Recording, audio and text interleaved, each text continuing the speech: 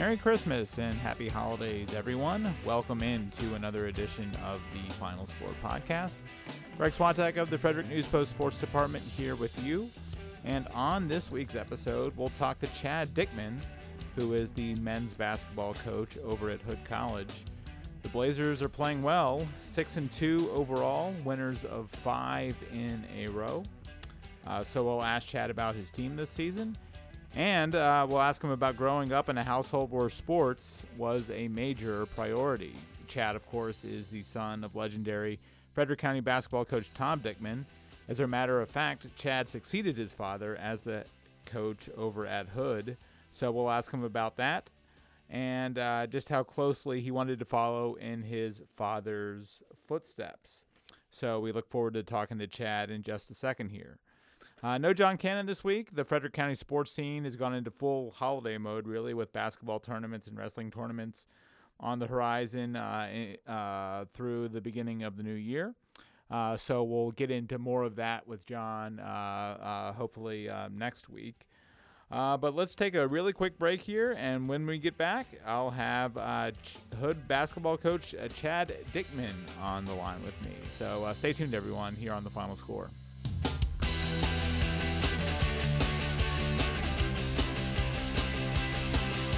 The Hood College men's basketball team is off to a 6-2 start this season. 3-0 in conference play. The head coach of the Blazers is Chad Dickman, and we are very happy to welcome him onto the podcast now. How are you, Chad? Happy holidays. I'm good, Greg. Thanks for having me. Happy holidays to yourself. Well, what are the holiday plans in the Dickman household? We just had a baby boy in late August. Oh, so, congratulations. Thank you. He is our plan. So we're sticking around Frederick and just kind of keeping it low key, and we're still trying to figure out the easiest way to handle this baby travel situation. So maybe next Christmas we'll have bigger plans, but this year we're just staying at home. Between your day job and being a new father, how much sleep are you getting these days? These days a little bit more now that we're on Christmas break. We don't have early morning practice, but it was a rough, probably first 2 months of his life. We had a lot of morning practices, and he was getting up 3 or 4 times a night. But my wife Allie was really helpful with that, so that helped. But it's getting better. I've heard it at like 4 to 6 months. They kind of revert, so not something I'm looking forward to sleep-wise, but we'll figure it out. So will this little guy get some presents for Christmas? I take it. If his mom got him any, yes. You're not doing the Christmas shopping. In other words, I haven't had a whole lot of free time, but I think we're just going to keep it low-key this year. Whenever he figures it out, we'll probably start getting him a little bit more at that point. Yeah. Well, let's talk some basketball. Chad, you guys, as you said, are in the middle of your winter break right now. You last played on December 11th, an 86-71 victory over Albright. Your next game is December 29th against Drew University. I'm sure part of this break is due to final exams, right? Yeah, so our guys had final exams. They finished up about a week ago today. So we practiced until they all left last Thursday. So we practiced a few more days after they finished final exams, and they come back on December 26th. So they get a nice little Christmas break. Yeah, but you guys have won 5 in a row, Chad. I mean, is this a bad time to be taking a break?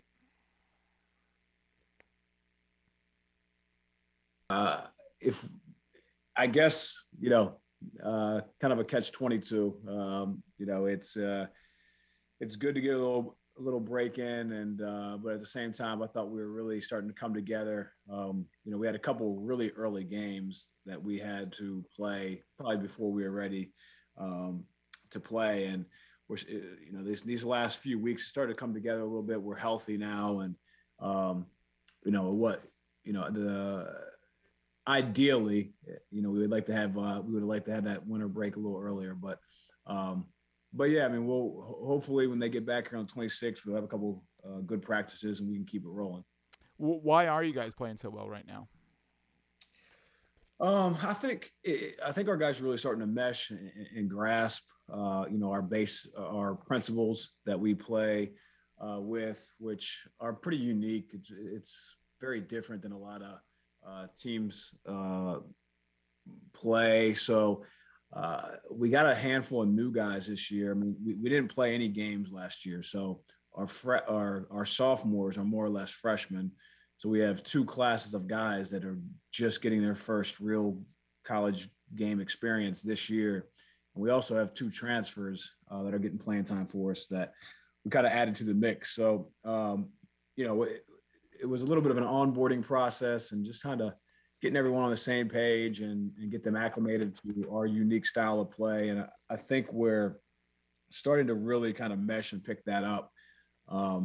So I think that's one reason, and the other reason is we're pretty healthy now. I mean, we're at a point with injuries and with COVID. We played a game with 9 guys dressed, and only I think 6 of those guys had ever really played decent minutes for us. So we're back to almost 100%. We got a couple guys still out with injuries, but I think those two things are kind of the key concepts or key factors, I think, of why we've been playing well recently. Yeah, I mean, you touched on something that I wanted to ask you about. I mean, we've been navigating this pandemic for almost 2 years now, Chad, and cases are up again because of this new variant, Omicron. Are you worried about the trajectory of this thing and how it might disrupt your season? Yeah, definitely. I mean, I would say each passing day I get a little more worried. We've had our fair share of cases on our team, and from what I've heard, a lot of teams in the conference have recently had to cancel games because of positive cases. And I mean, you can look on the scoreboards online every single night from NBA to D1 to D3. There's just more and more games getting canceled or postponed. So you guys have been interrupted slightly already, right? You've had a couple postponements and maybe a cancellation on your schedule so far.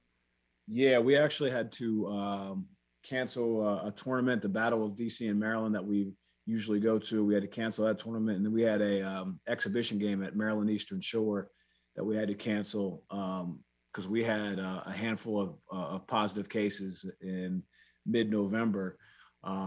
So I think we were kind of hit early with it, and at this point we almost have herd immunity, honestly. But it's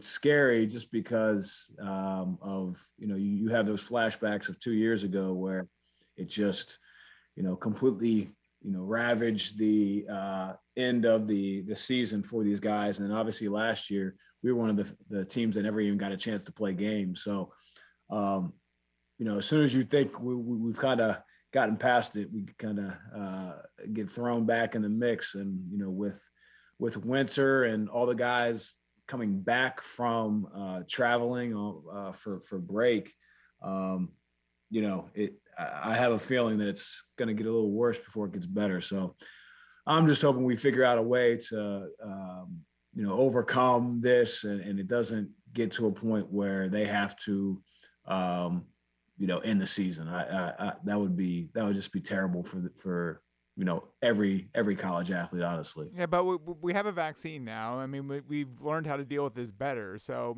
what's the threat level of maybe losing the rest of the season? It's pretty low. No? Yeah, I wouldn't say it's very high. So, I mean, I think the vaccine is the big. I mean, our team's 100% vaccinated. It still went through our team, and luckily, no serious symptoms. So I hope the at the highest level, the administration of the NCAA, sees that the data for, this new variant and whatnot is probably not as serious, especially for vaccinated people. But you never know. I mean, it's one of those things where it's just so new. I mean, there could be a new variant next month, and then now we're back to square one. So, I have.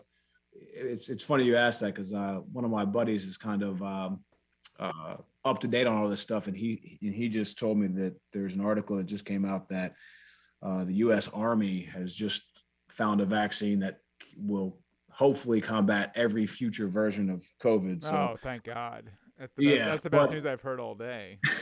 now don't take that. He sent me the article. Dr. Chad Dickman on duty. Yeah, I don't want to be the middleman with that if it's wrong, but yeah, I mean it seemed like, and we have a pill now. We have a pill now. You could take it at home that I just saw I got approved. So, yeah. So that's a big deal too, because now you could just take a pill at home and you might be able to ward off the worst of this thing. I mean, geez, aren't you just sick of dealing with this thing by now?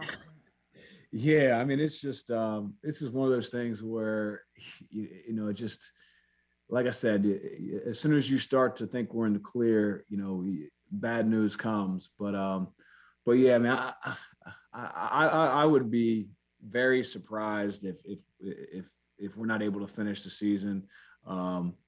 But like I said, I'm cautiously optimistic about it. And I think I think at this point it's just going to be a matter of figuring out how to handle all these postponements and cancellations, and figuring out how to kind of get teams on an even level when looking at who's going to make the tournament and whatnot. Could they extend the season beyond the scheduled ending date at this point? Possibly, but I doubt it. Especially for Division I. I mean, they got the Final Four like set in stone, but there's so many things that go into like the postseason tournaments and reserving venues and all that stuff. It makes it really tough to extend the season at the college level. So I doubt it. It'd probably just be a situation where some teams just aren't playing as many games as other teams. Right. What'd you tell your guys before they went on this holiday break to see family and sort of they're on their own a little bit during this period? I just told them to enjoy the holidays and make good decisions. That was about a week ago where I don't even think the Omicron variant was, I think they had just found out that it was in the United States. Right. So just the past week, how crazy it spread has been shocking. But yeah, I mean, that there wasn't any talk of COVID. Like I said, we've had so many bouts with it already. It's kind of second nature to us. But all of them we have mandatory testing when all our kids get back and athletes get back at Hood. So hopefully we'll be in the clear with that. But yeah, I mean, we didn't really address that as far as their break goes. How are you guys staying sharp? Basketball sharp during this break? We've been pretty banged up. Honestly, we've had injuries. We've been playing some key guys a lot of minutes, and I think for a handful of guys, just a week off is probably good for them.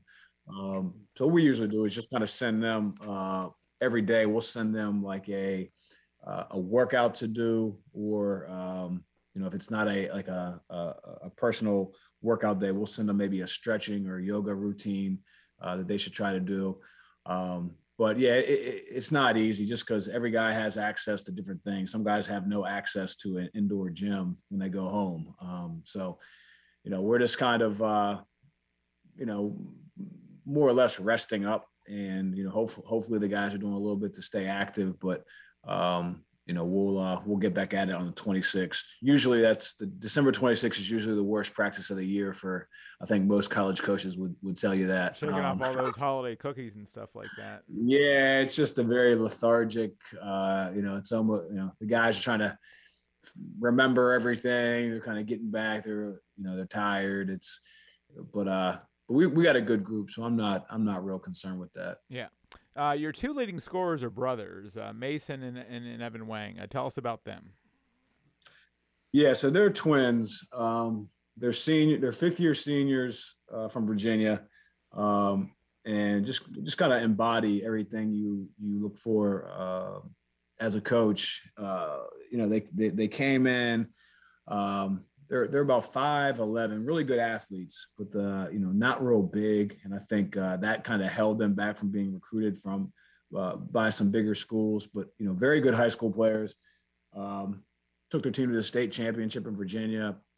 So, we were really happy to get them. And then when they got up to campus, as soon as we started playing, we kind of realized that, man, these guys are probably even better than we expected.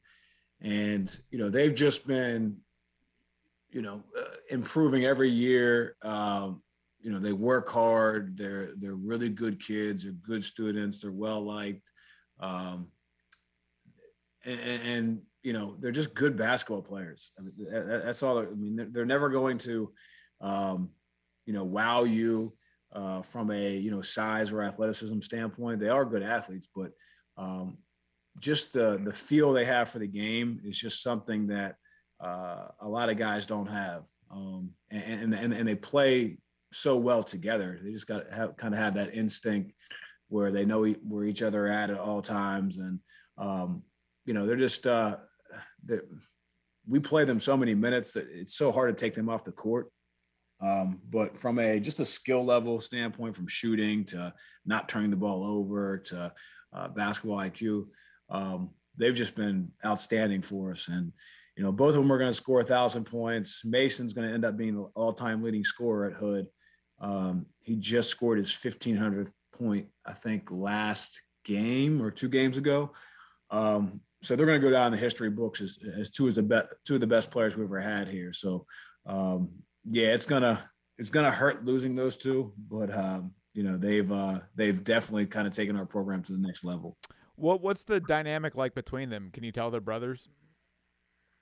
Well, they look exactly the same. It took me about 6 months to figure out the difference if they didn't have their jerseys on. Is there a birthmark or a slight difference? Yeah, or something? so like at this point, I can see, like, first of all, they're never one is never walking around without the other one. Like it's insane. So like you always can at least compare the two, but I can tell their faces apart now. And Evan's got a little bit of a birthmark that I use if needed, but I've been around him so much that I can tell the difference between them. But how many times have you called him by the wrong name?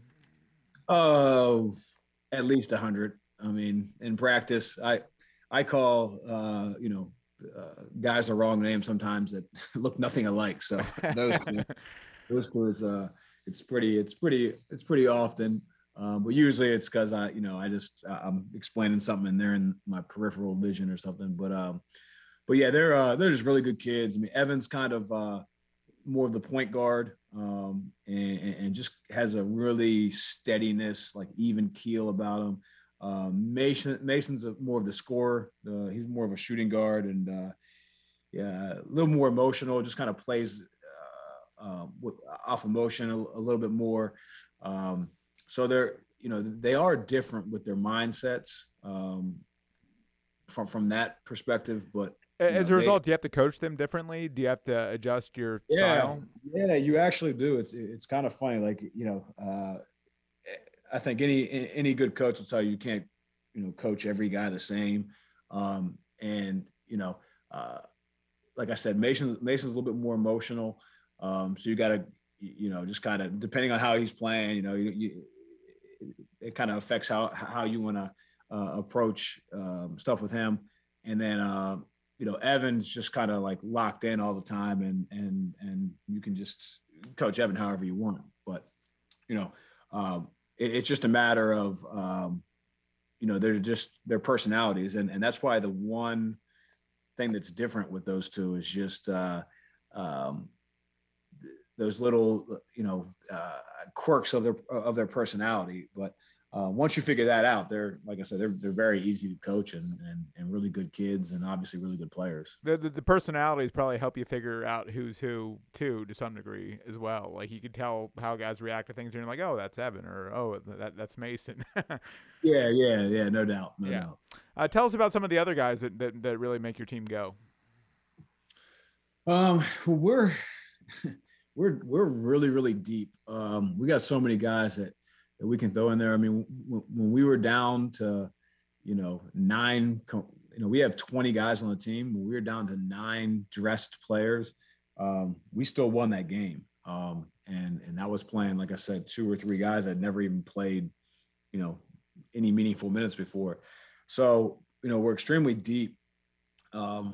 As far as guys that are playing a lot right now, we have Bryce Butler, who's a graduate transfer who was at Susquehanna for his undergrad, but they don't have grad school. So with the COVID year, all athletes got an additional year, whether they played last year or not. And so he wanted to use his 5th year, and Susquehanna didn't have grad school, and Hood does. So he was looking for a good grad school. I know his older brother pretty well. His older brother's the head coach at Chestnut Hill in Pennsylvania. And we had looked at him a little bit out of high school. So we ended up having a pretty good rapport with him, and some of my assistants had really helped out with him. And so we got him to come use his 5th year. And he's been really, really solid for us.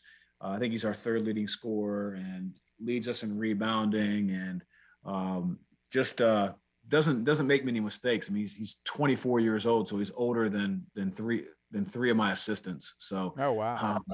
So he's the old man of the team, but he's very experienced. He's got that veteran kind of mindset about him, and he's a winner. So he's really been a nice addition to the team. And then we got some guys that were with us a couple of years ago. Chris Smalls has really kind of stepped up. He's a senior this year. Really athletic, long, shoots the ball really well. Just a kid that is just kind of scratching the surface of his potential as a senior. He's such a nice kid that it's like we've been trying to get him like a killer instinct mindset, and he's just so unselfish that he just takes what's given to him and just would rather see other guys succeed, and he's so talented that we're just trying to get him to kind of understand that he can be a lot more productive than he is right now, because he's got the ability to. And then we got Tremaine Strickland, who went to Tuscarora, who transferred in to Hood after he went to a Division II school for a year. He's been a really good spark off the bench for us behind the Wangs.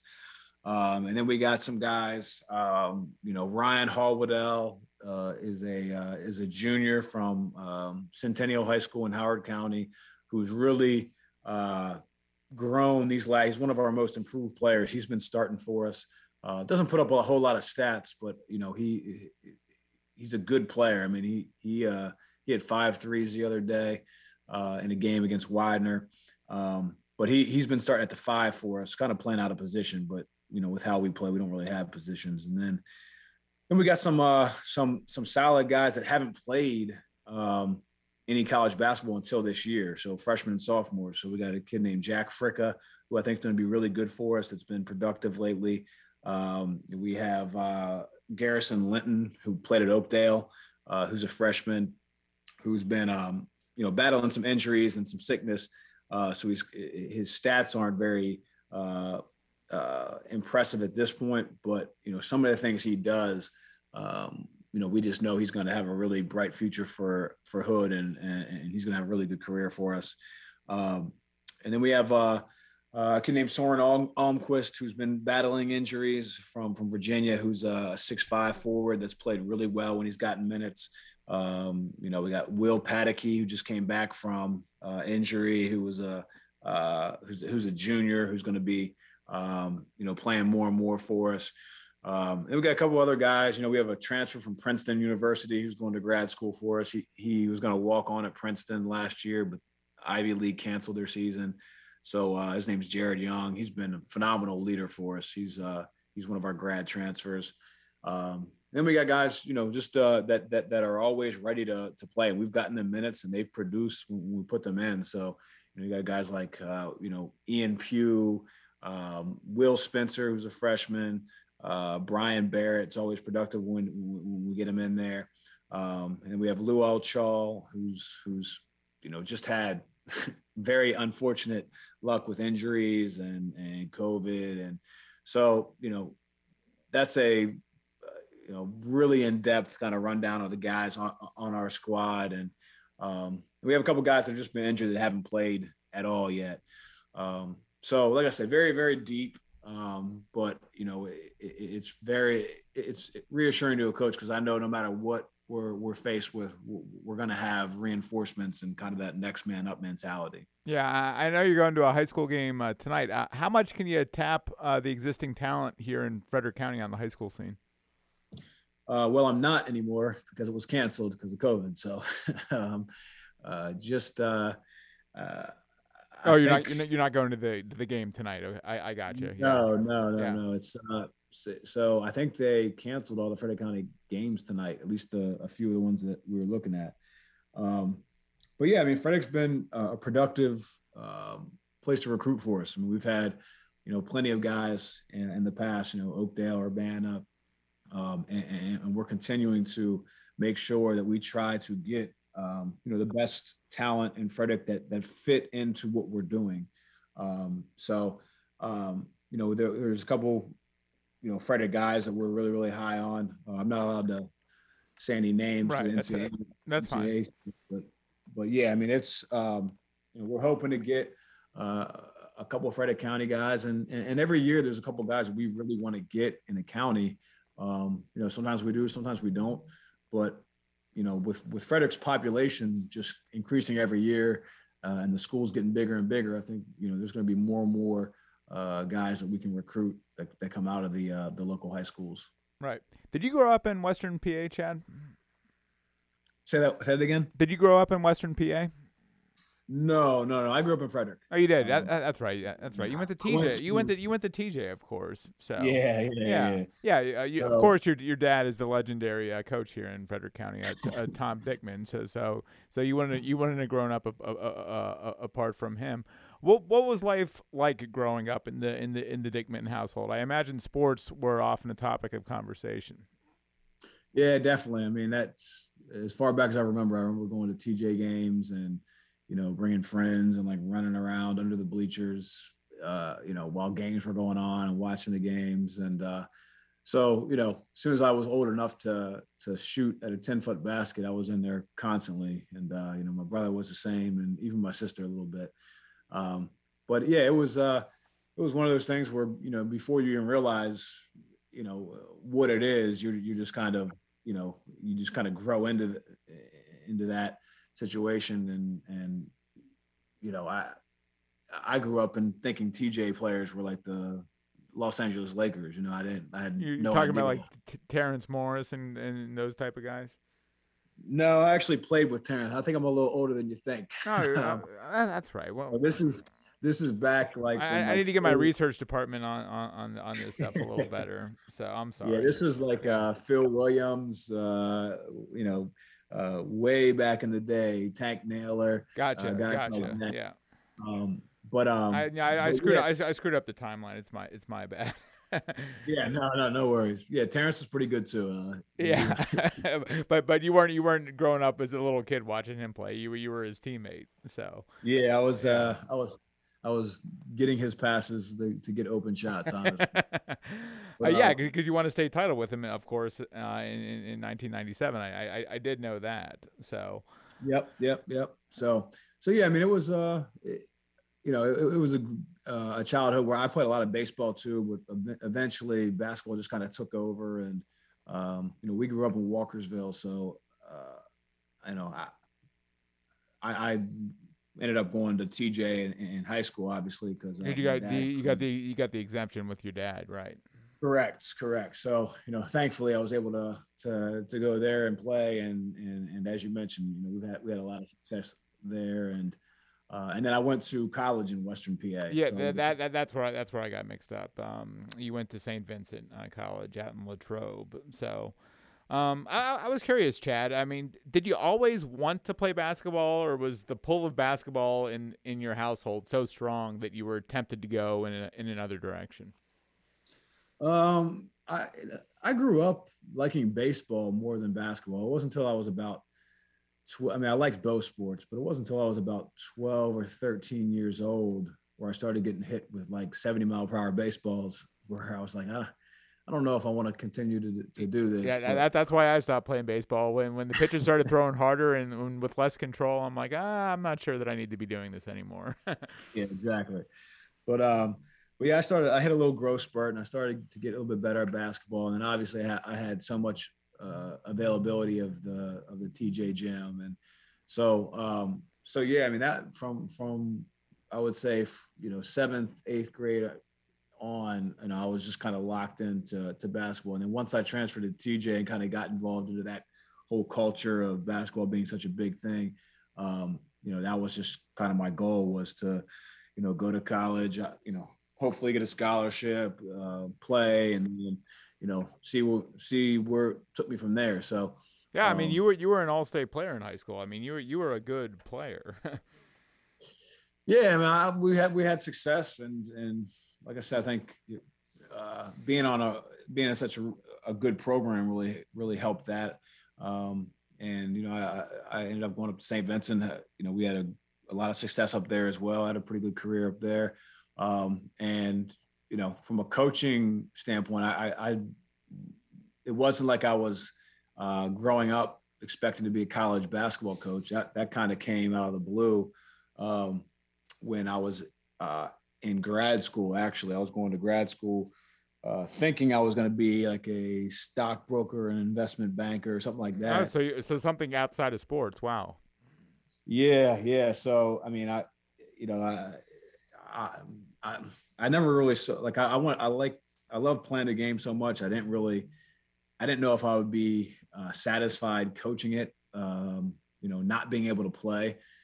So it was just one of those things where, things just kind of shook out in a really kind of lucky way for me. One of the teams we used to scrimmage, Wheeling Jesuit University, their coach would always come after me after the scrimmages and tell me how much he liked my game. And my dad was from Wheeling as well. So like we had that connection.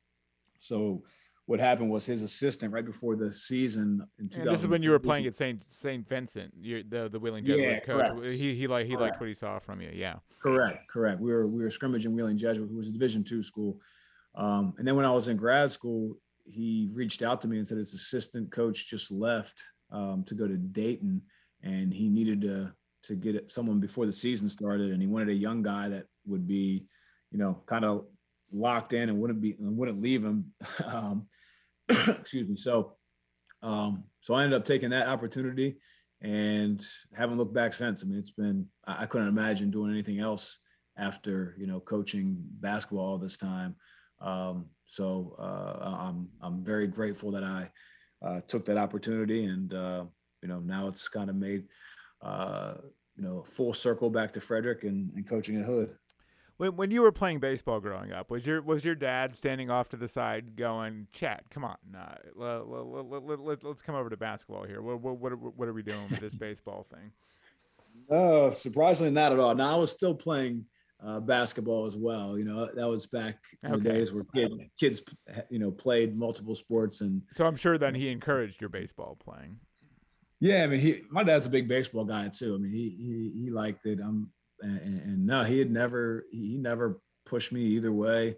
It was just kind of a decision I made myself. I'm sure he was happy that I chose basketball, and but yeah, I mean, he would have been happy either way, I think. Well, what'd you learn about coaching from your dad? Oh man, it's kind of funny because we coach in such different, like we have such different X's and O's thoughts and style of play from that into things. But I think from growing up and being around and playing for him, you just kind of understand how important, accountability is. You kind of understand how important the discipline is, and how, you can't, you more or less gotta expect what you accept. And, he was, the way he coached at TJ, I mean, there wasn't any, it didn't matter if, Terrence Morris came late to practice or the last guy on JV came late to practice. I mean, that guy wasn't going to play the next game, or wasn't gonna get thrown out of practice, whatever it may be. So he just kind of set those expectations really high and didn't budge off them. And I think, those standards are something I try to hold myself. And, it's harder and harder in this day and age for kids to kind of understand that's to their benefit. It's just, in this day and age, there's so many excuses being made for everything. The good thing about college basketball is you can decide who you want in your program. So, my dad, he just, whoever came to TJ, he had to deal with. And so I think, that's kind of how he filtered a lot of the guys out. But for us, we can kind of decide which guys will be those guys that are going to uphold all those standards that we set while we recruit them. So, was it difficult being the coach's son? Yeah, it was. And I'm sure it was probably more difficult for him to coach his son. I'm sure I wasn't easy to coach, but yeah, I mean, it's just one of those things where, you always, that people are saying, oh, he's only playing because his dad's a coach, and, guys on the team are always, kind of busting you a little bit, and whether it's sarcastic or not, you have to prove yourself to make sure they know that you're playing because you're good enough. But yeah, I mean, he coached me as he would any other player. Luckily he probably gave me even a little bit more leeway because I was a little squirrely back in the day. But yeah, I mean, it ended up working out really well. I mean, I think just kind of knowing what he was about and what he expected, and knowing TJ basketball inside and out really helped me and kind of giving me a little edge over the normal guy. But yeah, I mean, it was something that at the time we butted heads a lot, but looking back on it, you probably wouldn't change anything because you really appreciate that time that you got to experience. When you were named to that All-State team, did you feel a personal sense of vindication? Because that was proof that, yeah, I'm a good basketball player. I'm not just on the team because my dad is the coach of this team. I mean, I could play this game. I don't think so. I think by that point, I kind of proven myself. Yeah. It's always good to reassuring to get that recognition from an outside association or whatever it may be. But yeah, I mean, I think the hardest part was when I was a junior and we were really, really good. And when I started, I think I started like the third or fourth. I started starting the third or fourth game. That was kind of the point where I was just like, all right, well, I need to really prove myself right now. And luckily I didn't have to do a whole lot because we had so many good players. So it was more or less just make threes and don't mess up. And I was able to do that, I think. Right. I mean, obviously, Chad, your dad's success speaks for itself. I mean, they're about to name the court at TJ after your father. Will it sort of be surreal walking into your old high school gym and seeing your dad's name on the court? Yeah, it'll be pretty cool. He's never been a guy that gets caught up in that. I mean, I'm sure, he'll be almost embarrassed about it, but I know a lot of his former players, especially Blaine Young, had really rallied to make this happen. And so, Yeah, I mean, I know, I don't know where the process is right now, but I think they have a game that they're planning on doing it at, as long as they get the okay from FCPS. But yeah, that'll be pretty cool. And I know, he definitely appreciates it. Um, and yeah, I mean, I, I just think he's so synonymous with TJ basketball that it's only right, honestly. Oh, sure. All right, so you received your bachelor's degree in finance from St. Vincent. Then you went to Indiana University of PA, and you got your MBA. So you never really saw yourself following in your dad's footsteps. I really didn't. No, I mean, not until honestly, like I, I wanted to keep playing. Like I had a couple of chances to go over to Europe and try out for teams. But it was one of those things where there was nothing set in stone and you weren't making a lot of money. So I had already pretty much nixed that idea and Timing is everything, because now you could go over to Europe and make a pretty nice living. Yeah. It's, some of those leagues definitely pay well.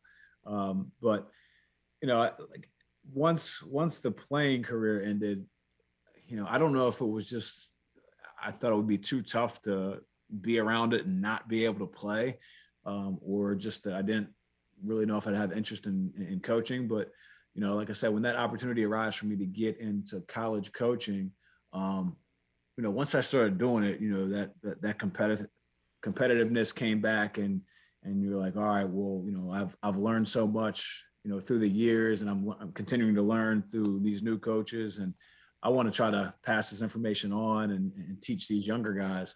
So yeah, I mean, honestly, it wasn't really in my plans until I got that phone call from Jay DeFrugio at Wheeling Jesuit, and I was just kind of like almost surprised because it's really tough. It was a full-time assistant job, and it's really tough to get a full-time assistant job if you don't have any experience.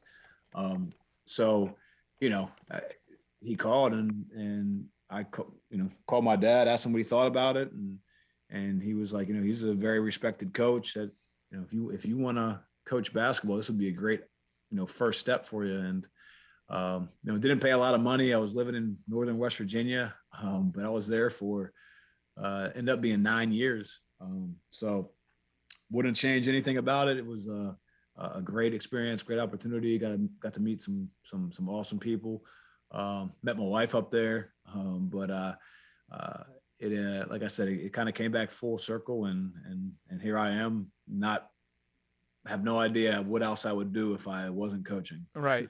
So how did the call to come home come about? Did your dad just pick up the phone one day and say, hey son, I could use some help here, or just sort of how did the opportunity at Hood come about for you? So it's another one of those situations where I'm just a moron when it comes to, like, I guess, seeing the big picture. I had never thought of coaching at Hood, even though I knew my dad would retire at some point. And so I had a pretty good relationship at the time with Dr. Volpe, who was the president. So whenever I came back to Frederick, we'd go grab lunch, him, my dad, and myself. Yeah, Ron's a great guy. Yeah. So I think he was really high on me succeeding my dad, and my dad was like, that'd be great if that's what he wants to do. Did you want that though? Isn't there a lot of pressure involved with that? Yeah. So, I was, at the time I was interviewing for a couple of Division II head jobs. And, when my dad reached out with the, potential opportunity, I'd kind of gotten to a point where I was ready to move on and do, coach somewhere differently, especially as a head coach. So, just from the standpoint of coming back to Frederick, getting a chance to coach with him, being around some old friends and family, obviously, and then, an up and coming program. The plan was for me to come down for a couple of years, be his assistant, kind of, learn the ropes of Division III basketball and Hood College and all that stuff. And so, I ended up accepting it, and everything worked out exactly kind of how we had hoped. my dad coached for 2 years. I was assistant for 2 years with him. And then he stepped down and I took over. So, yeah, I mean, I knew that there'd be a lot of pressure from that end of things. I didn't personally, I had enough confidence where I felt like I could do a good job. Was I going to do as well as my dad's done? Who knows? But that wasn't really what concerned me. I was more kind of locked into, trying to take the program to the next level. I think that my father had won with. They didn't even have BB&T Arena most of his career there, and he was winning with just blue collar guys. Like they weren't more talented than hardly any other team they played. But he was just a really good coach, and they just had tougher guys and guys with a chip on their shoulder for the most part during that time. So when I came down there, BB&T had just been built, and I was just like, you know what, we can probably get this to the next level just by bumping our recruiting up to a different level. And with the Division II recruiting experience that I had, and with the style of play that I knew we would want to play with, we just kind of, recruit a little bit differently. And, it's really kind of helped us succeed in the style of play that we wanted to play in. So, it was just one of those things where I knew there's going to be pressure on it, but it wasn't going to come from really too many people I really cared about. So I was just kind of focused on, doing the best job I could do and getting the right guys in the program. And I knew, my father, my family would be supportive, whether we went, 25-0 or 0-25. But he's still around. He's still helping out behind the scenes. He'll go watch some guys here and there. Will he pull you aside and say, "Hey, Chad, look out for this," or watch that? Yeah, we'll go. We'll usually have coffee in the morning, like once a week, and he'll throw out some, just not really suggestions, just kind of thoughts. Where he really enjoys just kind of like being a spectator now and not having that pressure on him. So he announces the home games with his buddy Tim Abercrombie, and he goes to a lot of the away games. But yeah, he'll always give me his 2 cents, and it's always appreciated. Sometimes we utilize what he says. Sometimes I go in a different direction, and right. He understands that, and he doesn't take offense to it. But it's always nice to kind of have him in your back pocket with so much experience, kind of giving you some feedback on what he sees from his standpoint. And he comes and watches a lot of practices too. So, that's a nice little resource for us. Yeah, the going in a different direction, again, that intrigues me, because obviously you're aware of your dad's legacy and his career and stuff, but that never really turned you away at any point. I mean, it never intimidated you to the point or turned you off to the point where you were going to run away from an opportunity. Yeah, no. I guess it's kind of hard to explain. Looking back on it, maybe I should have had more pressure. It was just like beginners, just not having any, qualms about, attacking the whole situation. I mean, everyone's different. They respond to things differently. You obviously weren't gonna let. And I think someone asked me this at the time. I think it might have been the Frederick News Post, but they asked me about the pressure of taking over from someone so successful, and I said, I think my answer at the time was, it's not going to be any more than the pressure I put on myself to succeed. I hold myself to very high standards, and I'm very competitive, and I don't like losing. I don't like being average. So, I knew I was going to go out of my way to do everything I could to make our program the best program I could possibly make it. If it didn't measure up to them, their programs previously, so be it. But I knew I was going to give it my all, and whether it was as good or not as good, it wasn't really my concern. I was just kind of so focused on living up to my own expectations and pressures that I really didn't get involved in that too much. Your competitiveness and your hatred of losing, does that come directly from your father, or does your mother play a role in that as well? I don't know. Is that genetic? If Well, so, then yeah, if so, then yes. right. Um, Well, I mean, I think, maybe it's not genetic, but that's the example you're constantly around, obviously. yeah. I mean, I'm sure it had a big, uh, probably a big influence on me. I think a lot of it was also growing up with, a younger brother and a lot of neighborhood kids, and just back then there was just always something athletic you'd be doing, and you'd want to be the best in the neighborhood at it, or you'd want to win every single day. So I think just growing up around people that always wanted to play sports kind of just kind of gave me that edge and competitiveness, that I probably still have today, maybe too much so. But Are you more competitive than your father? Nowadays, definitely. Like, he's very laid back now. um, Back in the day, I don't know. I'm probably a worse loser than him. I would say that. But Do you hate we're both. do you hate losing more than you enjoy winning? Yeah, yeah. I do. Yeah. Because you're always, when you win, like, if you have high expectations, you kind of expect it. When you lose, you're just like, you failed What could I your have done team. differently? All Yeah, that stuff. and you Yeah. just always good, like, hard to sleep because you're just replaying all the different decisions you made. And so yeah, I think most really competitive people are like that. Yeah. So when you left Wheeling Jesuit after 9 years as the associate head coach there, did you know you'd one day be the head coach at Hood? I mean, was the succession plan at Hood already underway at that point when you came over to be on your dad's staff for a couple of years? Yeah, I think so. I mean, that was kind of the plan. Yeah. I probably would not have come back for it if that wasn't the plan. Right. So the it all worked out according to the we had really laid out, at the initial starting point of it all.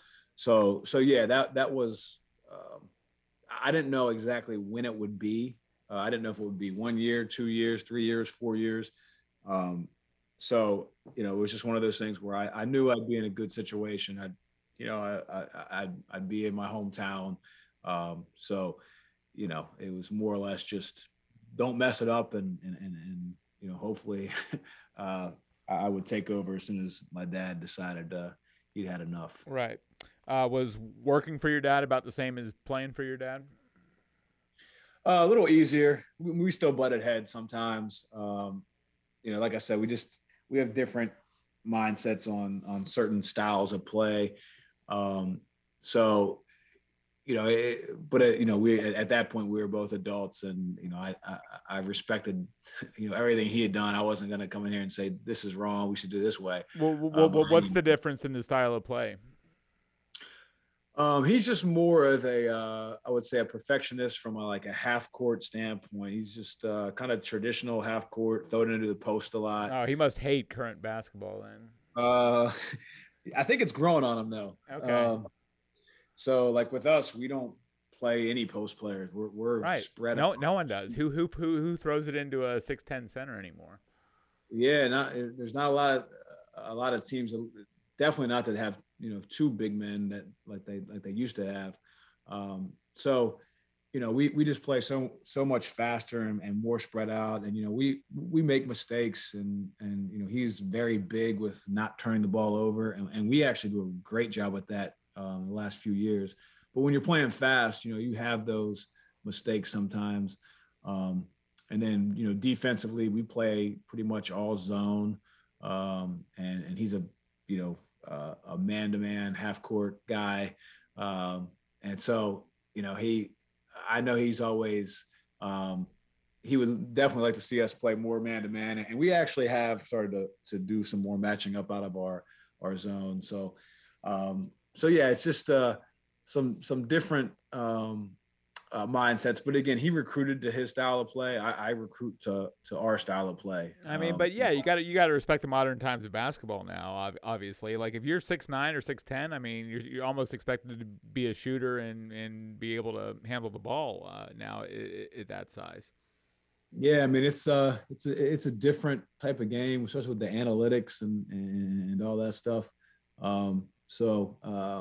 Yeah, it's just different. I mean, if you gave me his teams, his good teams, we probably wouldn't be very good. And if I gave him our good teams, like they may not be very good just because of just the way we coach. But I think again, going back to what I said about college basketball, you can recruit the types of people and types of guys that you want in your program. So you can kind of build it around your system, so to speak. But yeah, I mean, I guess going back to your question, it was a really good learning process for me to come back and coach under him, just to kind of get a feel for the whole, the conference, Division III, the style of play, the types of guys that we should recruit and spend time on, the types of guys we shouldn't spend, we shouldn't waste any time on. And he was great with just kind of giving me a lot of freedom to kind of, take over practices sometimes, put a lot of stuff that I liked in on offense and defense. And I think it's kind of took a lot of the burden, because he was athletic director as well. So it took some of the burden off him, where he knew I was going to take care of a lot of the stuff that he was probably worried about having to take care of. And so it helped both of us. Helped me grow as a coach, and probably helped alleviate some of the responsibilities and pressures on his end. You mentioned the analytics. Are you guys shooting tons of threes, just like everyone else is these days? Oh yeah, yep. We shoot. I would say, I believe we shoot more threes than twos. I'm pretty sure we do. Yeah, by design, right? By design. Yep. We have, we don't recruit anyone that can't shoot. So our 1 through 5. Like I said, we don't really have positions, but even our bigs, so to speak, shoot the three. So we take about 35 a game, probably 35 threes a game. At least that's where I would like it to be. Yeah. Some teams kind of pick up on that, and they're like, all right, they're not getting that many threes off against us, and so you got to have guys that are able to get to the rim as well. But we really try to spread out defenses and make them guard, the entire court by putting 5 shooters out there. So yeah, that's our whole mindset is we're taking 3 open threes, layups, and foul shots. I want 99% of our shots to be one of those 3 shots, and not settling for mid-range or pull-up shots unless it's late in the shot clock. Right. And do you let Evan or Mason pull up from like 26 feet, 27 feet, that Steph Curry territory? Yeah. Mason especially.